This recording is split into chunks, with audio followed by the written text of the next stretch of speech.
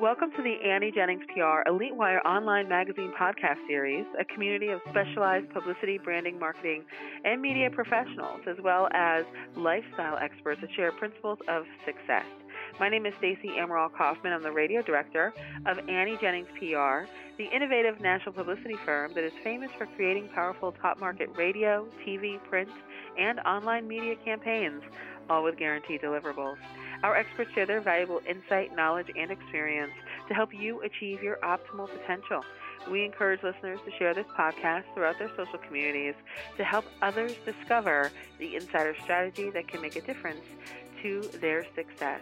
And today's guest is author, artist, and clinical art psychotherapist Ed Regensburg, who has over 40 years of experience in developing quantum imagery, a model for integrating creativity, spirituality, and daily living, intellectual work in order to heal, evolve our spirit, and succeed in the life environments of personal choice.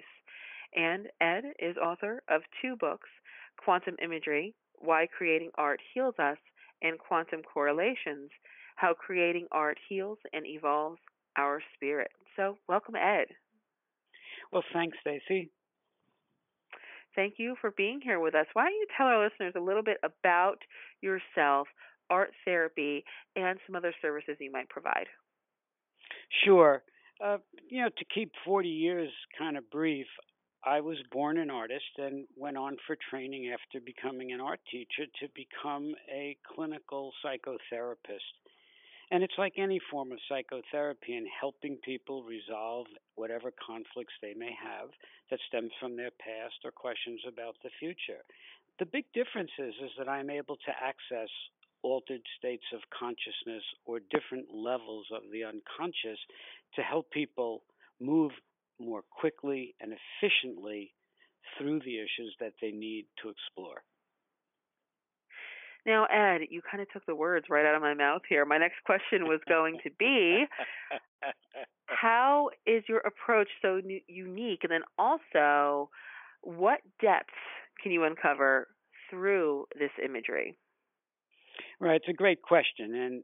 And to keep it simple, if you think of what I call traditional verbal therapy, where you talk to somebody, the hope is that A, you have words to express what it is that you're thinking and feeling about.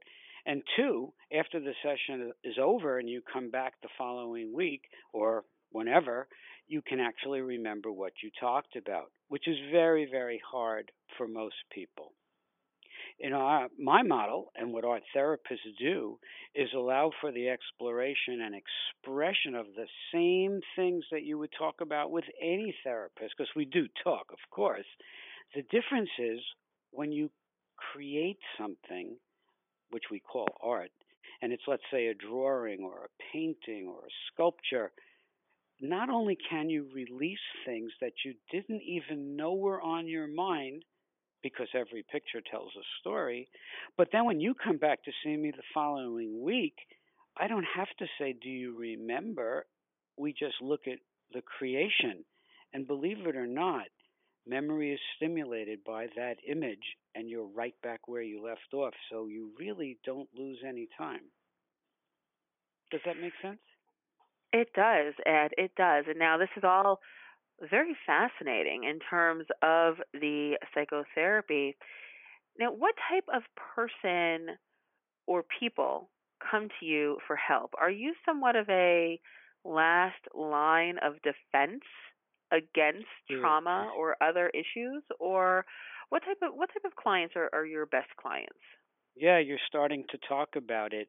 I am generally either the first person someone sees because I do specialize with children, and most everybody knows it's very hard to talk to a 4-year-old about their feelings if they've experienced some kind of trauma or their parents are going through a divorce or they've lost a loved one. So people who are very young and don't have the command of words, I might be their first contact. And equally as true is I'm the last one after you've tried everything else and you still feel stuck because you didn't get deep enough. That's what my clients tell me. Then you come to work with me and you realize that there's an entirely different vista to be looked at that you couldn't access just by talking to somebody, because we all have an unconscious, including therapists, and nobody is 100% aware of their unconscious. That's why we call it the unconscious. Right, the iceberg, the tip of the iceberg, and There then you underneath go. the water level. Yeah, great model. Great model. Yeah, timeless. That's true. Now, Ed, let me ask you this.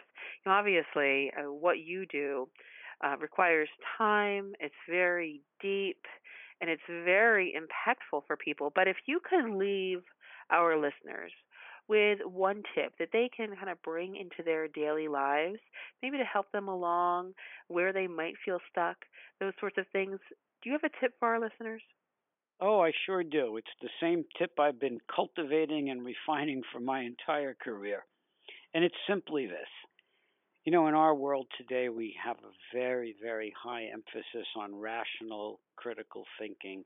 And these days, if things are not empirically or data driven, we tend to think they aren't as important as what we used to call intuition or a feeling. And so I have often thought about, is it a good idea to make just a rational decision? So here's the tip. Don't ever make just a rational decision. Always, always, always make a fully emotionalized decision. And what that means is allow yourself to feel your deepest feelings about whatever issue that you're dealing with. It doesn't matter. It could seem insignificant. It could seem life-changing. Whatever it is, give yourself the time to reflect before making a decision and pay attention and respect your deepest feelings. And then when you know what they are, then connect that to the rational, deductive part of it and make the best choice you can. But remember, if you don't know how you feel, the odds of you making the right decision that will bring happiness and satisfaction are diminished. Well, Ed, thank you so much for that. That is a very, very important piece of advice. We appreciate that and appreciate you joining us here today. Our listeners can learn much more about author, artist, and clinical art psychotherapist Ed Regensburg online. He's got a couple of websites here for you. His art, which is beautiful, is available on regensburgart.com. We'll spell that for you. That's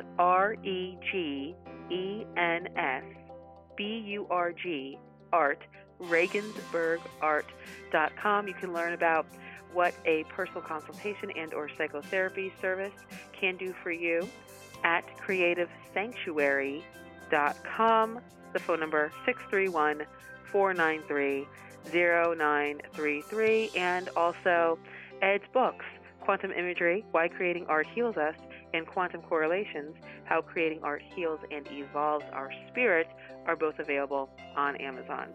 Ed, thank you so much for joining us. Thank you so much for having me, Stacy. And this podcast is brought to you by Annie Jennings of the national publicity firm Annie Jennings PR, the creator of the Elite Wire online magazine. Learn more about Annie Jennings at AnnieJenningsPR.com. Till next time.